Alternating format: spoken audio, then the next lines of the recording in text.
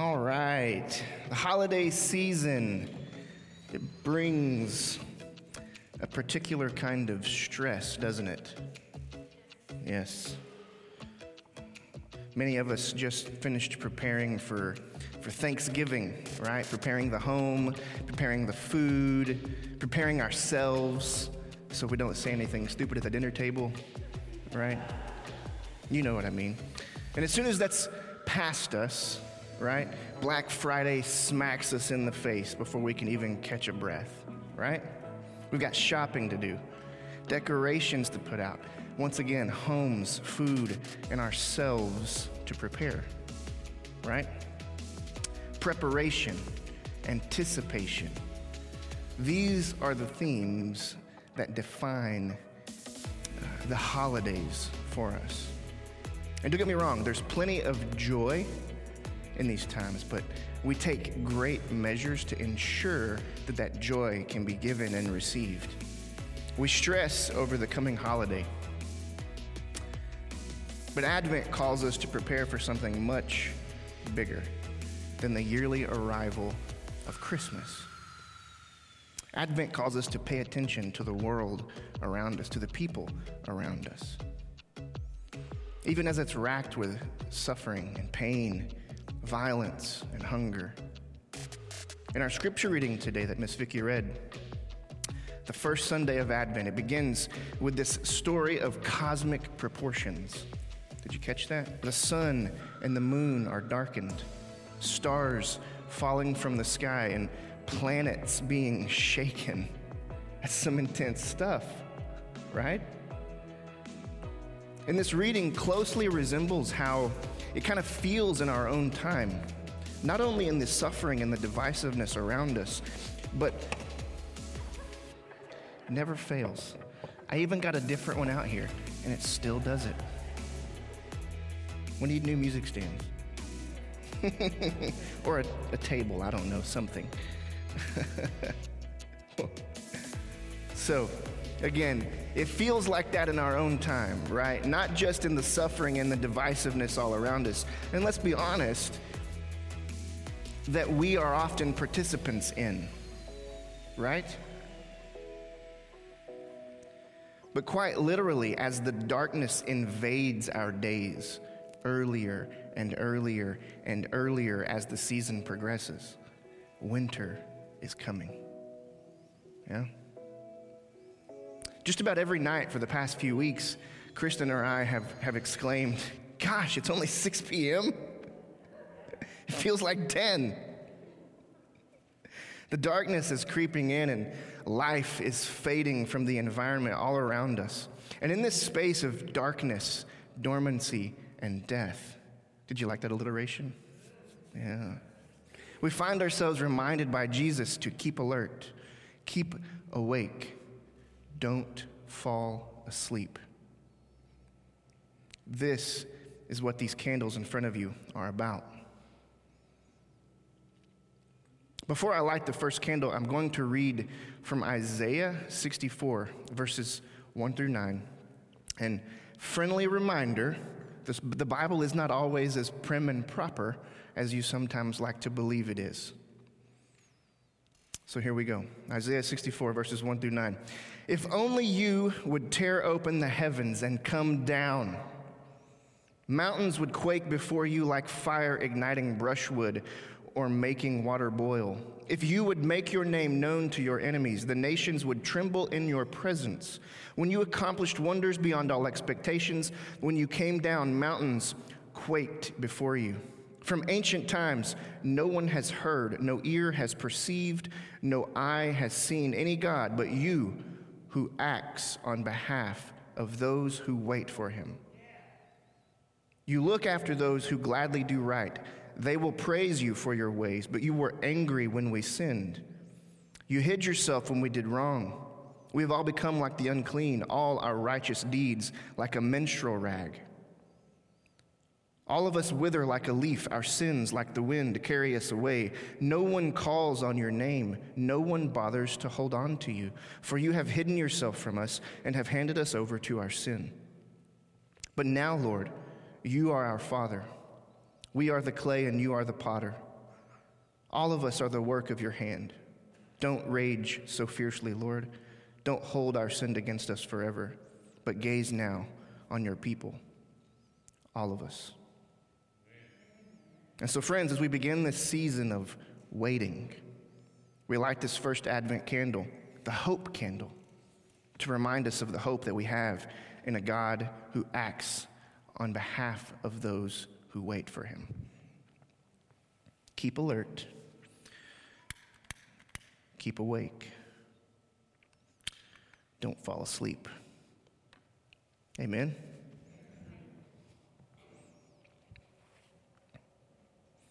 We'll talk about each of the rest of these candles as we light them in the weeks ahead, along with the big white one in the middle on our midnight candlelight service on Christmas Eve. Worship team, if you would make your way back up. I know you feel like you just walked away, but yeah. So have you ever tried to pull an all-nighter? An all-nighter? As kids, we often tried to see who could stay awake the longest, often punishing the first to fall asleep, right? In some humiliating ways, shaving cream, toothpaste, hand in a bowl of water. You get the idea. We actually did this really, really mean thing where we called it the cheese slam, where you would take a slice of American cheese and fold it in half and then in half again, so it was a little quarter, and you would just take it and wham on somebody's face. And you would wake up and felt like you got punched in the face. It was awful. We were not nice. Sorry if I gave your kids any ideas. But maybe you've had a deadline to meet, burned the candle at both ends for a while to complete some tasks, right? If you've ever served in youth ministry of any kind, you've most certainly participated in the lock-in. Yuck.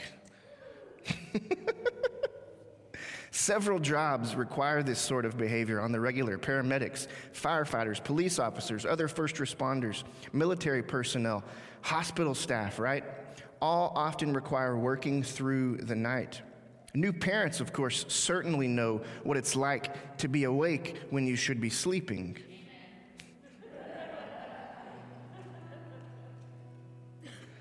You couldn't sleep if you wanted to, right? At some point, just about everyone will have a reason to be awake while other people are asleep, whether for work, for play, for caring for another human. Depending on the circumstances, this can be an exhilarating experience, or it can be exhausting. Maybe both, right? Like the lock-in.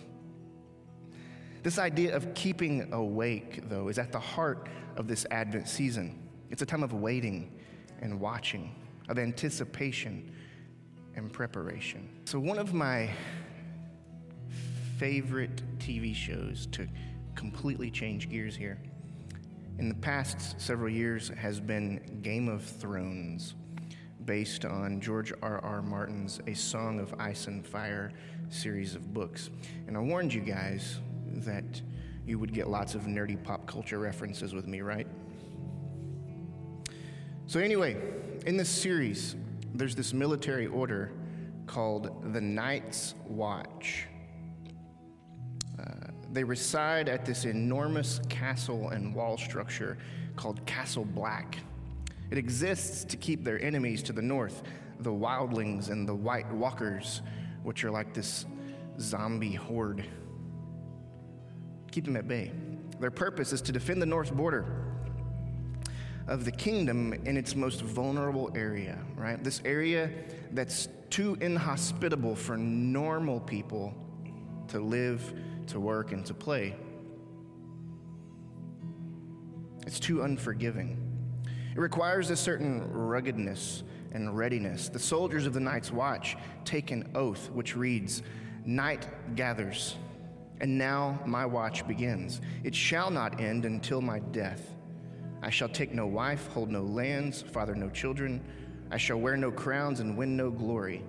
I shall live and die at my post. I am the sword in the darkness. I am the watcher on the walls. I am the shield that guards the realms of men. I pledge my life and honor to the Night's Watch for this night and all the nights to come."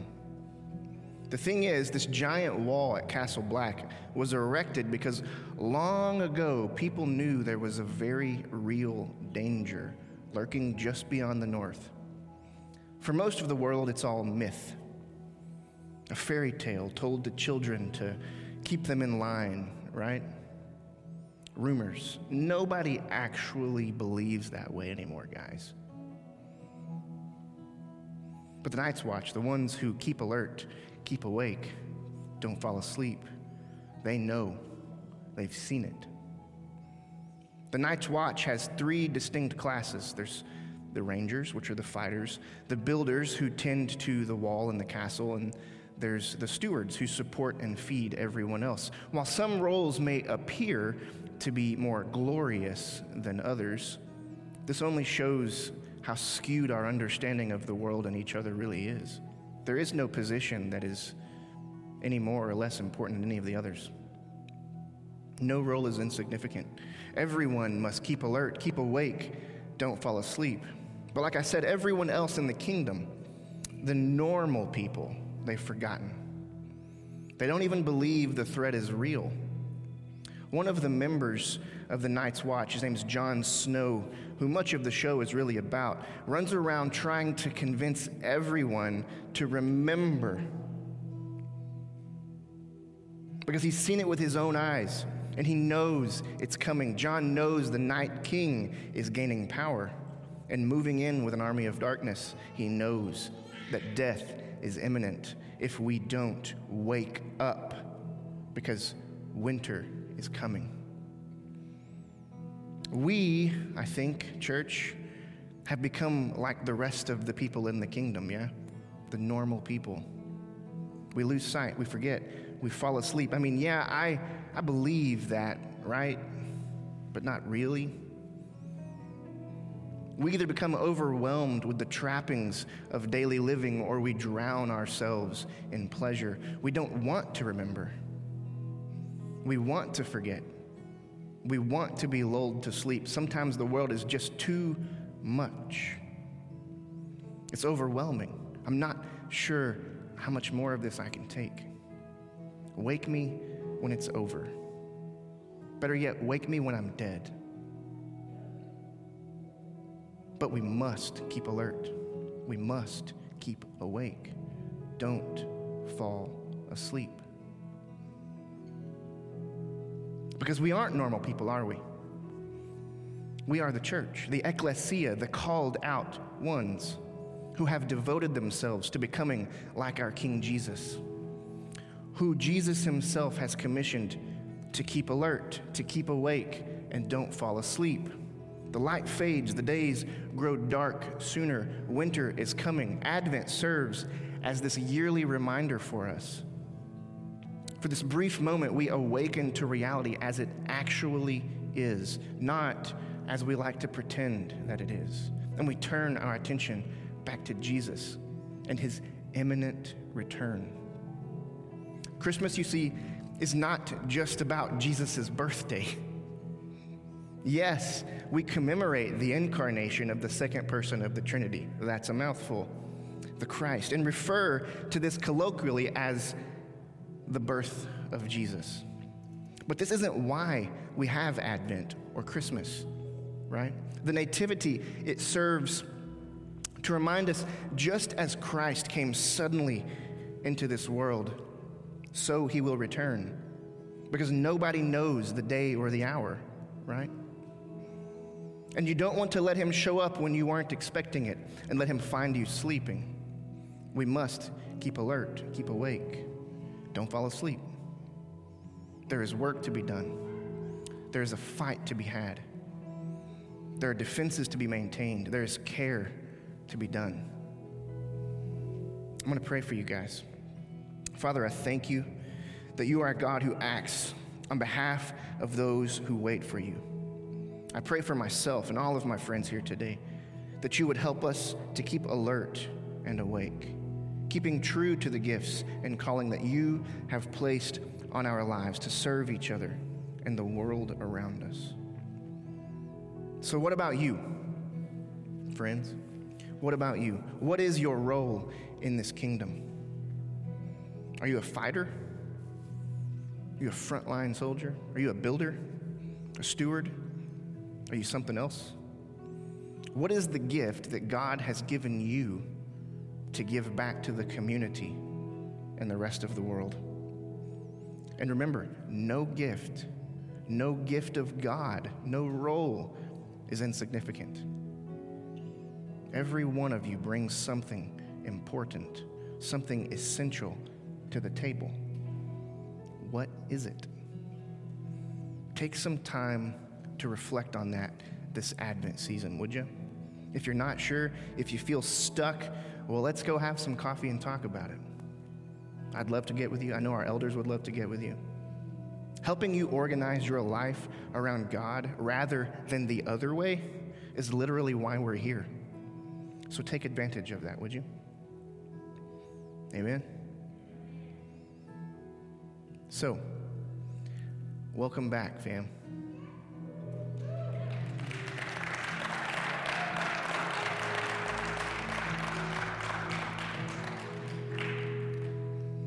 A couple of things we need help with. We're trying to keep a low footprint volunteer-wise for now, for obvious reasons, and keeping the offering kind of slim. But we do need help in a couple of key areas. Childcare. If you want to help volunteer with that, we need people to help with childcare. Greeting at the front door. If you want to participate that way, if you want to give back like that this season, it's a huge help. You can talk with Miss Nikki over here if you'll raise your hand. Yeah, she would love to get you in on that team. Or maybe something else. Maybe you have a story or a testimony to share about what God's been doing in your life. I want to hear about it. Yeah? But this week, go out there and stay awake. Be aware of what God is doing in you and around you. And ask Him to show you how you can be more intentional to stay awake. Now, last week, I gave a message about what has become my favorite word, joy. And if you've been paying attention over the last few weeks, that's a word that's come up often, right? Pastor Wayne, when he was here with us, he talked about it a lot too, and he gave me this rock that I keep in my pocket now. It says joy on it. And we talked about joy being found in the face of someone who genuinely wants to be around you. And if you haven't listened to that message, I really want to encourage you to go back on our YouTube channel. I think it's even on Facebook, and watch that. It's a really important message for Grace Church as we move forward together. But in that, we introduced this blessing, right? And I want to end our services this way for a while. So I'm going to just say it over you guys. If you want to say it along with me, like you're saying it to yourself, like you're saying it to each other, like you're saying it back to me, it'd be awesome. If you don't want to, that's okay as well. So, the Lord bless you and keep you. May His face shine upon you and be gracious to you. The Lord turn His face toward you and give you peace. Yes, God.